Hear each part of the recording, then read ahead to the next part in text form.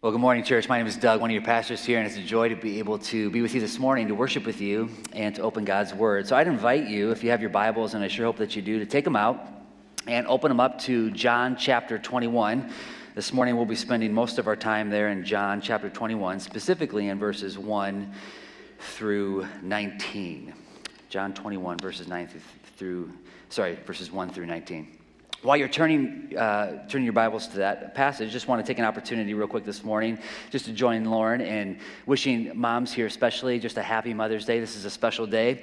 Today's a special day, and just as we honor our moms and the moms who are in our lives, I can personally say that I am very grateful for the 3 moms that the Lord has placed in my life, and I can think of no more shaping and sanctifying influences in my life than those 3 women.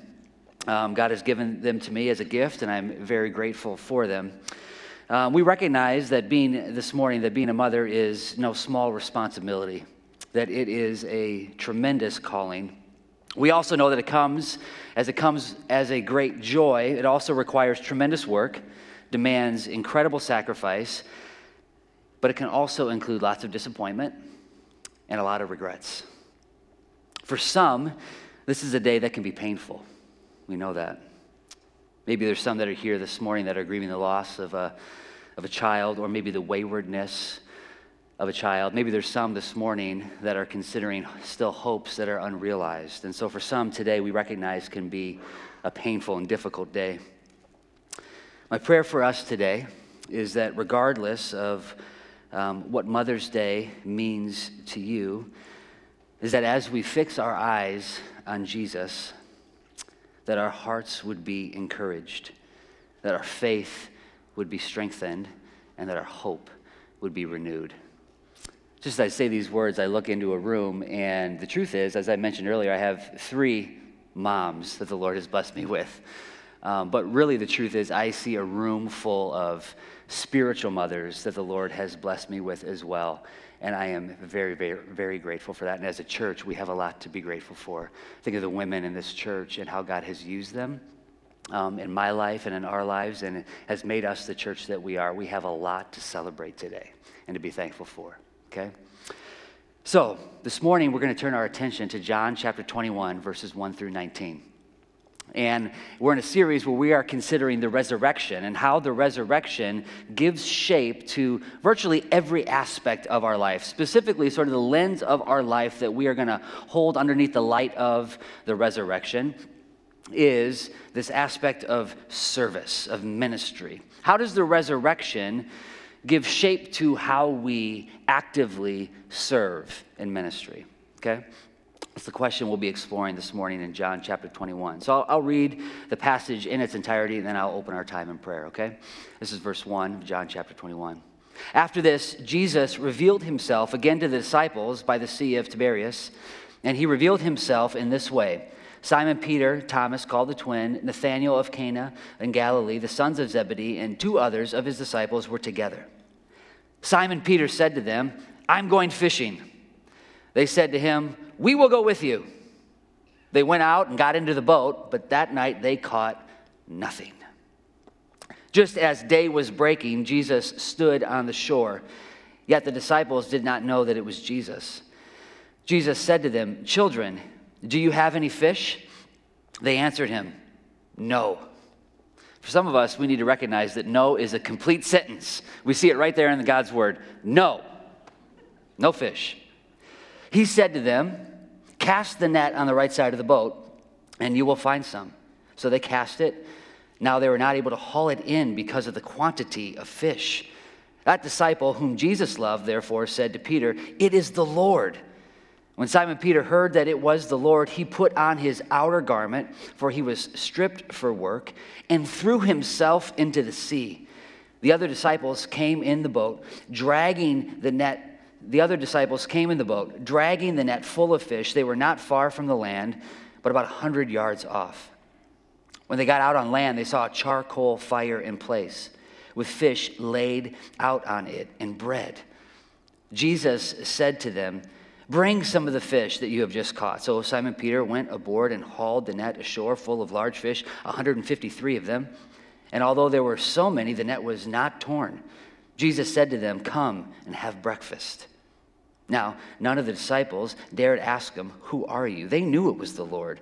Jesus came and took the bread and gave it to them, and so with the fish. This is now the third time that Jesus was revealed to the disciples after he was raised from the dead. When they had finished breakfast, Jesus said to Simon Peter, "Simon, son of John, do you love me more than these?" He said to him, "Yes, Lord, you know that I love you." He said to him, "Feed my lambs." Said to him a second time, "Simon, son of John, do you love me?" He said to him, "Yes, Lord, you know that I love you." He said to him, "Tend my sheep." Said to him a third time, "Simon, son of John, do you love me?" Peter was grieved because he said to him the third time, "Do you love me?" And he said to him, "Lord, you know everything. You know that I love you." Jesus said to him, "Feed my sheep.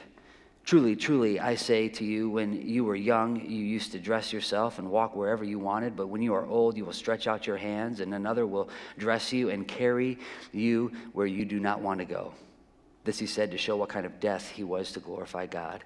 And after saying this, he said to him, "Follow me." This is God's word. Let's pray.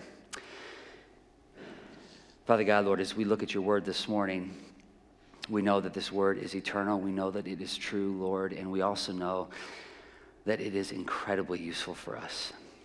Lord, we pray that you would open our eyes, that you would help us to see what is clearly here in the text, Lord. Lord, and I pray that you would help us to be a people who are shaped by this eternal and true word this morning. Lord, we love you, and we ask these things in your holy and precious name. Amen. Well, one of my favorite professors in college was a professor by the name of Kenneth Kuntz. He was a professor here at the University of Iowa, and he was a professor in religious studies. And I had a class with him. He taught a class on biblical archaeology. It was the final semester of my career at the University of Iowa, and it was a small discussion class. He was just a phenomenal, phenomenal teacher. I didn't know him at all at the time, but just after a few days of sitting at his feet, just learning from this man, it was pretty evident to me that he was a follower of Jesus, that he was a Christian. And it was pretty unusual, at least here at the University of Iowa in the religious studies department, to have a Christian professor. But you could just tell by quite honestly, the things that stood out to me about this professor was just his sheer kindness. He was just such a kind man. Such a kind man. The two things that stuck out to me was his kindness, and two, the fact that he knew his students. He knew his students well. He cared about what was going on in their lives. He would start off oftentimes class with discussion, and things would come up in students' lives. And it was almost as if he was using the class as an opportunity to even just care for those that were sitting in his classroom. He was really a remarkable professor. Now, he taught at the university for years. I think he's retired now and has been retired for some time, I believe. And it wasn't until maybe a couple years ago when I decided to pursue a master's in seminary. As I applied for seminary, I needed a letter of recommendation. I needed a reference to get into seminary from a professor. I'd been like about 10 years since I was at the University of Iowa, and I was thinking to myself, I can barely even remember any of my professors' names. How am I going to find somebody that can say what kind of person, what kind of student I was? Well, I thought I'll take a stab, kind of a shot in the dark, and I'll email Professor Kuntz. And sure enough, I did, and his email back to me was remarkable. And it stands out to me to this day. It was remarkable because my email to him was very brief. It gave him every opportunity to say, "No, I don't even know who you are. I'm not going to recommend you to anything." But he emailed me back, and he recounted for me my face as I sat in his class, what he remembers about my face, and what he remembers about just my studentship in his classroom. In a couple of lines, it showed me that this man, who had taught and instructed thousands of students throughout his career at the University of Iowa, knew me. He knew me. It was remarkable, and it strikes me to this day. When I read John 21, verses 1 through 19, as we look at this passage today, these two things strike me about Jesus, about our Savior.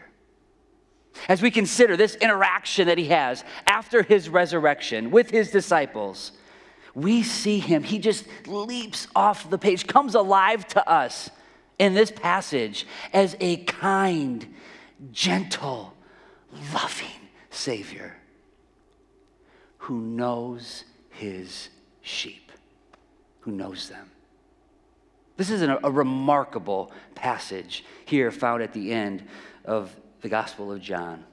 It's a remarkable passage. In fact, many think that, that chapter 20 would have really been sort of the perfect end to the Gospel of John. Chapter 20 would have been just the great way to end this gospel. We have this wonderful story of Thomas. Jesus appears to the disciples 2 times. The first time, Thomas is not there in the presence and declares that unless he sees visible evidence of the risen Lord Jesus, that he will not believe. I will never believe, he says. 8 days later, Jesus supernaturally appears to the disciples again and gives him just what he's looking for. And declares to Thomas, do not disbelieve, but believe. And Thomas in response says, my Lord and my God. It's really a remarkable story. It's a phenomenal story. It's a great story to finish a gospel on. It's fantastic. Then in verse 31, you get a wonderful summary statement of what John was trying to do throughout his entire gospel. In verse 31, it says this, but these are written so that you may believe that Jesus is the Christ, the Son of God, and that by believing you may have life in his name. You get a thesis statement of what John was trying to accomplish throughout his whole entire book. It only makes sense that John would come to a conclusion in chapter 20. But he doesn't. He gives us chapter 21. And it's really a remarkable, remarkable gift to us. And this morning, as we consider these verses, the big idea that we'll see in the text is this. This is what we discover from the risen Jesus Christ. That it is the priority of the risen Christ to ensure that his people are properly fed. I'll say it one more time. That it is the priority of the risen Christ to ensure that his people are properly fed. Maybe to say it a different way, Jesus is the divine chef and has prepared a glorious meal and invites us to feast at his table free of charge. That's what we see here in John chapter 21. This story, these two sort of stories follow sort of a similar theme to what John does throughout his gospel. He tells the story of a description of a miracle or a sign, and then he provides an explanation for that sign. What is the spiritual significance? What is this miracle ultimately pointing to? He follows a similar pattern here in John chapter 21. And it gives us a window into what's next, how the resurrection would ultimately redirect the course of the disciples' lives in such a way that they would eventually set in motion a movement that would change the world. He's pointing the disciples not just to what is next, but how to pull it off. And in these two separate sections, these two different sections that are connected, we see two themes emerge. In the first one, the focus is on, verses 1 through 14, the focus is on refreshment. Refreshment specifically from Christ. And in the second section, verses 15 through 19, we see the focus is on restoration of Peter. So refreshment and restoration. We'll look at these two, and the heading I'm going to put over each of them, you could use that word, refreshment and restoration, but we'll look at first at the miracle, the feeding of the disciples. And simply 2 points we'll have this morning are the miracle and the meaning, refreshment and restoration, okay? So, verses 1 through 14, the feeding of the disciples. Refreshment from Jesus is the focus of these 14 verses. Jesus appears to his disciples a third time in the Gospel of John since his resurrection. And the reason that he has come to them, it is clear in the text. He's coming them to refresh them. He's coming them to them to feed them. The risen Christ reveals himself to the 7 disciples here by the Sea of Tiberias, another name for the Sea of Galilee. This is not surprising that we would find the disciples here at the Sea of Galilee. In Mark chapter 16, verse 7, they are instructed to go before the Lord to Galilee. So here they are on the sea. These professional fishermen are out all night and find themselves having caught no fish. Jesus appears to them on the shore, and miraculously, he fills their nets with so many fish that they can barely haul in the catch. Then they arrive on land, and they find Jesus has a fire going for them and a hot breakfast waiting for them. When you read this story, I'll be the first to admit, it reads very unusual. The writing style reads a little differently than the rest of the book of John. It is unusual, and for us, it should stand out. It should cause our attention to focus in on it. And as we read the story, the character who sort of comes to the surface as the focus of the story outside of Jesus is Peter himself. When you read it, you just can't miss how active Peter is in the text. Verse 3, he's the one who the leader leads, declares, "I'm going fishing," and the rest follow. In verse 7, when Jesus appears, it is Peter who puts on his outer garments. It would have been normal for them to be fishing naked. So as he sees Jesus and recognizes who it is off on the shore, he puts his clothes on, thank God, before he jumps into the water to go and greet and fall into the arms of Jesus. Verse 7, he puts on his outer garments and jumps into the water. In verse 11, he hauls the net ashore all by himself. As you read this story, it becomes evident that Peter is just buzzing full of activity. And it's no small thing that Peter is not just sort of the center of activity here in the final chapter of John's gospel. It's also clear that he is a man who's marked by activity. Here is a man, one of the closest disciples of Jesus, in the hours leading up to Jesus' death, completely abandons his friend, his Savior, turns his back on him, denies him not once, but 3 times. Peter finds himself suddenly back at the very activity that he had previously been defined by, a fisherman. Having previously denied Jesus, now he's back at it. He's fishing once again. Having let down Jesus previously, he feels, you could only imagine, maybe a little unsure of himself. Maybe not quite sure where he stands in the grand scheme of things. What purpose does this man who turned his back on Jesus have? Having failed Jesus in such a public way, what is Peter supposed to do now? So he falls back into what Peter knows. Lacking direction and purpose, Peter goes back to fishing. A number of commentators will point out what we can plainly see just by reading the text is that Peter appears to be restless. Appears to not just be restless, he appears to be marked by restlessness. Restlessness is not a unique thing and not a unique attribute to Peter. In responding to a lack of purpose or a lack of direction in life with restlessness is actually, I would say, normative behavior, especially in this country. Many of you may know of Alexis de Tocqueville. He's a French aristocrat.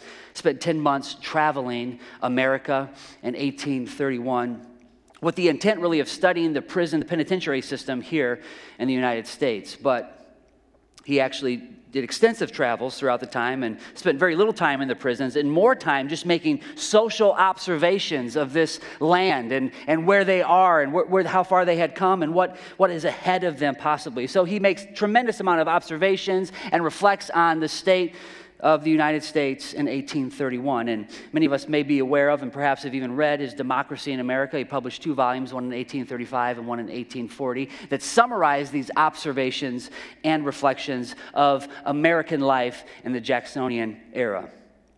One of the chapters in Tocqueville's Democracy in America is dedicated to exploring this question. And it's amazing, when I read this question, it's amazing that this was a question he was asking in 1831. Listen to the question. Why are Americans so restless in the midst of their prosperity? He tells of his observations, and he summarizes them like this. In the United States, a man builds a house in which to spend his old age, and he sells it before the roof is on. He plants a garden and lets it just as the trees are coming into bearing. He brings a field into tillage and leaves other men to gather the crops. He embraces a profession and gives it up. He settles in a place which soon afterwards leaves to carry his changeable longings elsewhere. It's amazing that is what described American life in 1831. Because I quite honestly think it doesn't quite differ from 2021. It seems to be a very, very similar description. He says this, at first sight, there is something surprising. This is what catches his attention. Something surprising in this strange unrest of so many happy men, restless in the midst of abundance. The spectacle itself, however, he says, is as old as the world. The novelty is to see a whole people furnish an exemplification of it. What catches his attention is not that restlessness exists, but that there is an entire population of people, an entire nation, which according to his observation seems to be marked by restlessness. David Myers, in sort of a similar modern day observation of American culture, calls this the great American paradox. How can we be so unhappy in a land of so much, such abundance? See, the truth is, when we find ourselves in a place maybe similar to Peter, where we feel like we lack direction or lack purpose, looking in life for what is next and unsure of ourselves, it is all too tempting over and over and over again to do just what Peter did, fill our lives with activity. Activity in our life. We can even do this in the church. Unsure of what the purpose is, what it looks like to serve and to be a member of a church or just a follower of Jesus. We can easily replace faithfulness with just activity. And this is what Peter is doing. What's the result when we do that? Well, it's a similar result to what Peter's restlessness gets him in the nets before Jesus comes along. Nothing. Absolutely nothing. Look at verse 3. What are they out there fishing all night, and what do they get? They catch nothing. So what then is the answer to our restlessness? If you're here this morning and you're lacking direction or purpose, meaning in your life, what is your answer? What do you look for? Where do you go? Well, we see the answer here. We consider our need. This is a need that every one of us has. Let's consider the provision. What's the answer to Peter's restlessness, his lack of direction and purpose in life? Look at verse 4. Just as day was breaking, Jesus stood on the shore. I love how the NIV puts it. Early in the morning, Jesus. What's the answer to Peter's restlessness? What's the answer to our restlessness? Early in the morning, Jesus. Jesus intervened. The answer to Peter's restlessness and lack of purpose and direction was not more activity. It was throwing himself into the arms of Jesus. See, in our culture, I sometimes can do this too, we can wear busyness or activity as a badge. Right? I don't know if you guys do this, but how was your week? How was your life? And pretty soon, within about 2 minutes, everybody's just really busy. The conversation is like, oh, it's so busy. Oh, I'm so busy. I'm so busy. I'm so busy. I'm not trying to downplay our busyness, but the reality is I think oftentimes we can put that up as if it's a virtue that we aspire to. Busyness. Oh, I'm busy. Look at my badge. I'm busy, right? That is the American way of doing things. We can bring value and meaning and make it seem like we matter by showing how much activity we are involved in. Let it not be. Let it not be. In fact, that is what leads to our ruin oftentimes and our exhaustion. Jesus says, let me be the one who gets to define you. Let me be the one who gives you direction. He comes to Peter, comes to the disciples. Peter throws himself into his arms. The answer to the heavy heart of Peter was not more activity. The answer to Peter's restlessness was not more activity. The answer to Peter's regrets in life was not signing up for more stuff to do. It was going to Jesus. It was going to Jesus and being fed by Jesus. This is what Jesus does. Chapters before, Jesus was very deliberate in his serving of the disciples. In John 13, in the scene of the upper room, the meal that was served for the disciples as he washes their feet and serves them that way. Ultimately, he will serve them by dying on the cross. We know in Mark chapter 10, verse 45, says, "For the Son of Man came not to be served, but to serve, and to give his life as a ransom for many." Isn't it remarkable? Should just strike us that Jesus is preoccupied in this passage. What is he preoccupied with? Feeding the disciples, with refreshing them. Verse 5, "Children, do you have any fish?" Verse 6, "Cast the net on the right side of the boat. You will find some." Verse 9, he has a charcoal fire, fish laid on top, ready to serve. Verse 10, he says, "Bring some fish that you've caught. We'll give you some more fish." Verse 12, the invitation, "Come, have breakfast." Verse 13, Jesus came and took the bread and gave it to them, and so with the fish. Jesus, in verses 1 through 14, is determined to feed his disciples. The invitation, all they have to do is come to him, right? Just come to him. What a picture, the risen Lord Jesus obsessing about ensuring that his disciples are properly fed. My goodness, I don't know what your life is like right now, but for me, as I read these verses and I step back and just think about my life, this is what Jesus wants for us. He is inviting us to come to him and to feast. He is determined to ensure that we are properly fed. Why? Number 2, what's the meaning? Because the disciples are then called to go and feed his sheep. Why is it so important that these disciples have fish in their belly? Because they are about to be sent to feed others. If the theme of verses 1 through 14 was refreshment from Jesus, the theme of the section that follows, verses 15 through 19, is the restoration of Peter. The disciples are fed. Peter is reinstated and recommissioned in the following section.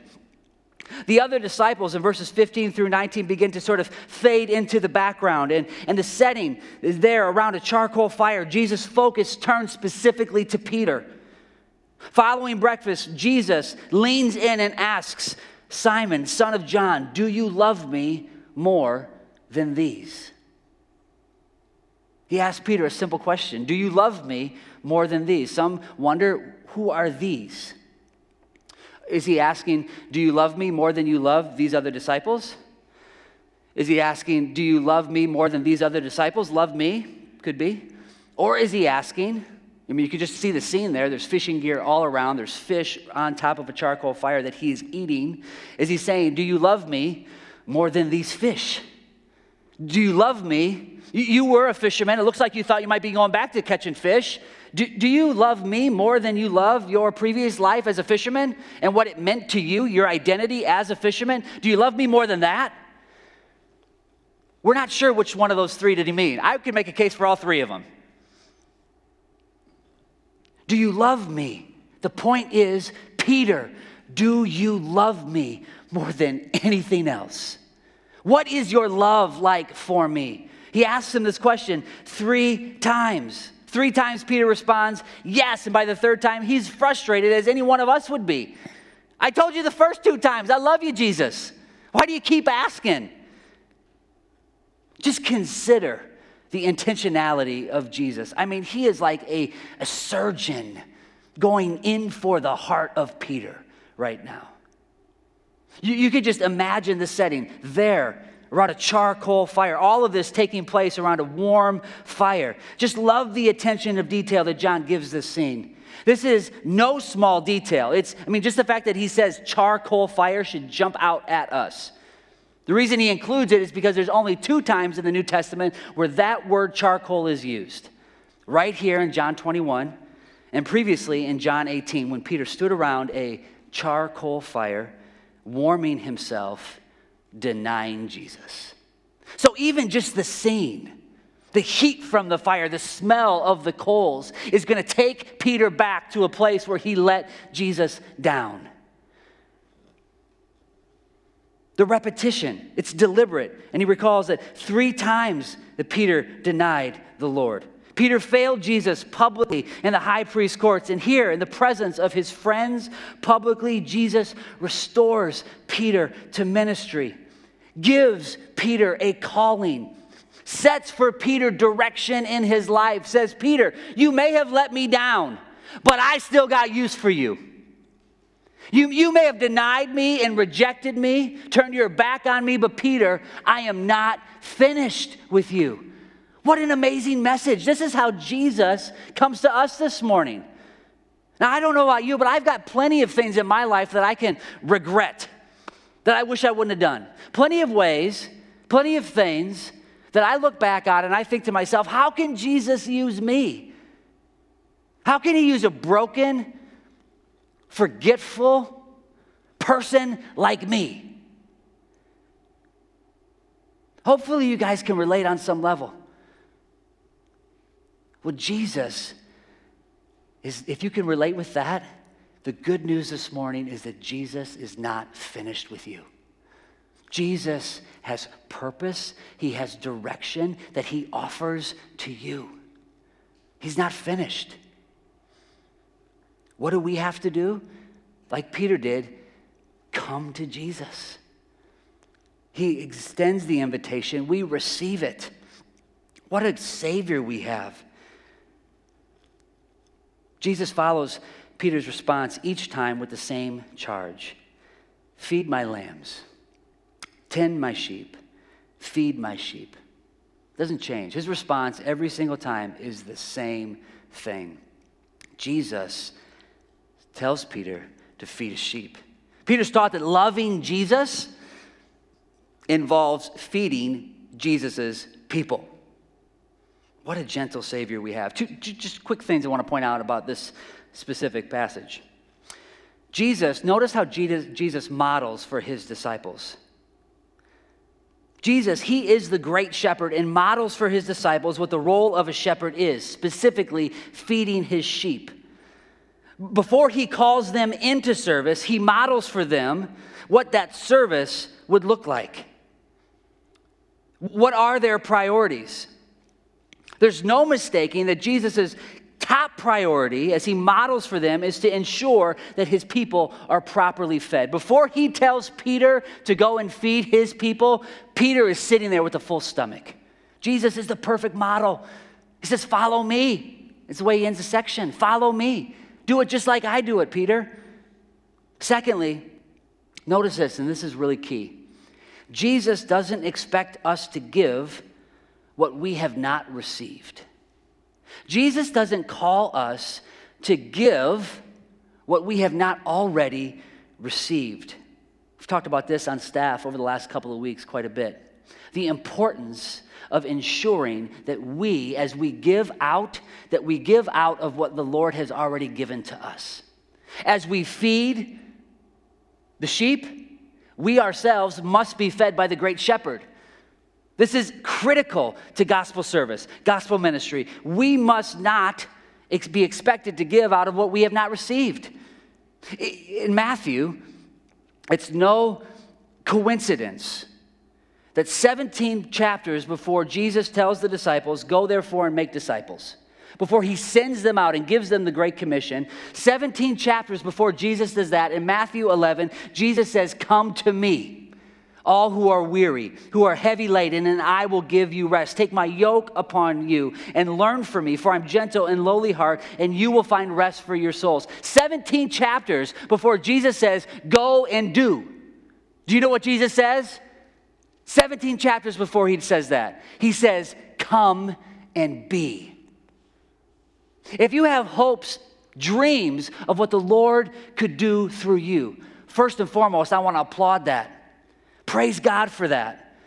I mean, just even as we think about what God can do in and through our church as a people, we should dream about what he can accomplish in this community, through this church. If you have hopes and dreams and aspirations about what you can do for the gospel, long before you do that, you must first come and receive. You must be filled up. before you could do anything. This is a vital lesson in any kind of service. He has not called us and doesn't expect us to operate out of an empty tank. Jesus is determined to ensure that his people are properly fed through his disciples, and he begins it by properly feeding his disciples. This is a critical lesson for us to learn. So, quickly, I want to end with 2 points of application. What do we do with this? The first is this, 2 things. First is come and feast. Come and feast. If you're here this morning and you're not a follower of Jesus, I just want to make it very clear. We are so thrilled that you're here. We're so glad that you're here with us as we worship our Lord. Peter's journey in refreshment, I want you to understand that Peter's, if you're here not a follower of Jesus, Peter's journey of refreshment and restoration started on an empty stomach. He had significant need, and he knew it. He failed his closest friend in his hour of his friend's greatest need, and now he's out in a boat catching no fish. It's very clear Peter knows he has a need. And the reason Peter threw himself in the sea and swam into the arms of Jesus is because he had come to the absolute end of himself. He needed a Savior. If you're here this morning and you have not thrown yourself into the arms of Jesus, my question is, what are you waiting for? His arms are open. The invitation is extended. And he offers to you, he tells us in John 6, the bread of life. And he says, whoever comes to him shall not hunger, and whoever believes in him shall never thirst. He offers us purpose and direction and eternal life. A promise that can come from none of the activity we want to fill our calendar with. While it may offer that potential, it will fail every time. Jesus provides for you precisely what your heart is longing for. What are you waiting for? Just at the end here, I would invite you, if you would like to come and feast, if you haven't done that already, there's a welcome table out there, that there's staff here that would love to meet with you and help you in that process, help you discover who Jesus is. If you're here this morning and you are a follower of Jesus, this is often a time for us where as we consider what does it look like to come and feast, often a time of year where maybe we had hopes at the beginning of the year what it would look like to be in God's Word.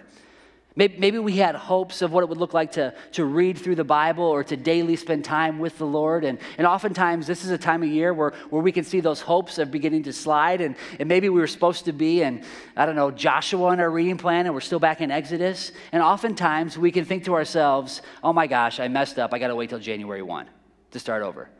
Let's not be that type of people, okay? Notice Peter blew it, right? And Jesus comes to him and says, come back. Come home, Peter.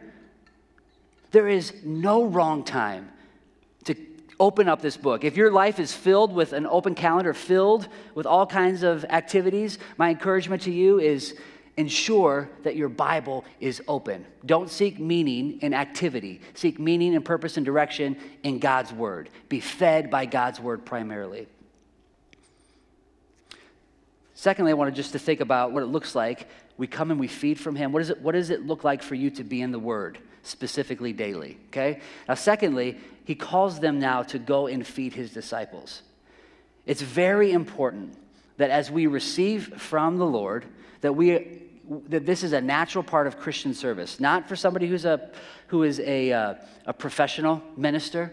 It's not just for staff. It's not just for elders. If you're a follower of Jesus, he's inviting you into his master plan to build his kingdom right here in Iowa City. How do you participate in that? You feast on God's word and you proclaim God's word. That's the plan. And I'm telling you right now, you don't need, anybody can do that. It doesn't matter what age you are. Any one of us can do that. As we feast on God's word, we also turn and then proclaim God's word to whoever God puts in our path. This is as simple as it gets. So one practical thing you can do, whatever it looks like for you to feast on God's word this week, this is what I want you to do. What God reveals to you from his word, I want you to commit to proclaiming that word to somebody else this week. One of the things that we've done on staff over the years, I think Paul maybe was one who I did it with. I don't know if anybody else on staff is here, but this thing called Discovery Bible Study. It's a method for pulling out God's truth and obeying it and knowing what God's word says. But one of the key aspects of this Bible study method that I just love is that one of the final steps, it says, okay, based on what you've learned from God's word, who now are you going to speak that to? Who are you going to share that word with this week? And so for a final practical application, I want us to all be thinking of somebody in our life who we can speak God's word to this week. It could be a roommate, it could be somebody in your family, somebody in your class or in the office, somebody in your neighborhood. Who are you going to speak God's word to?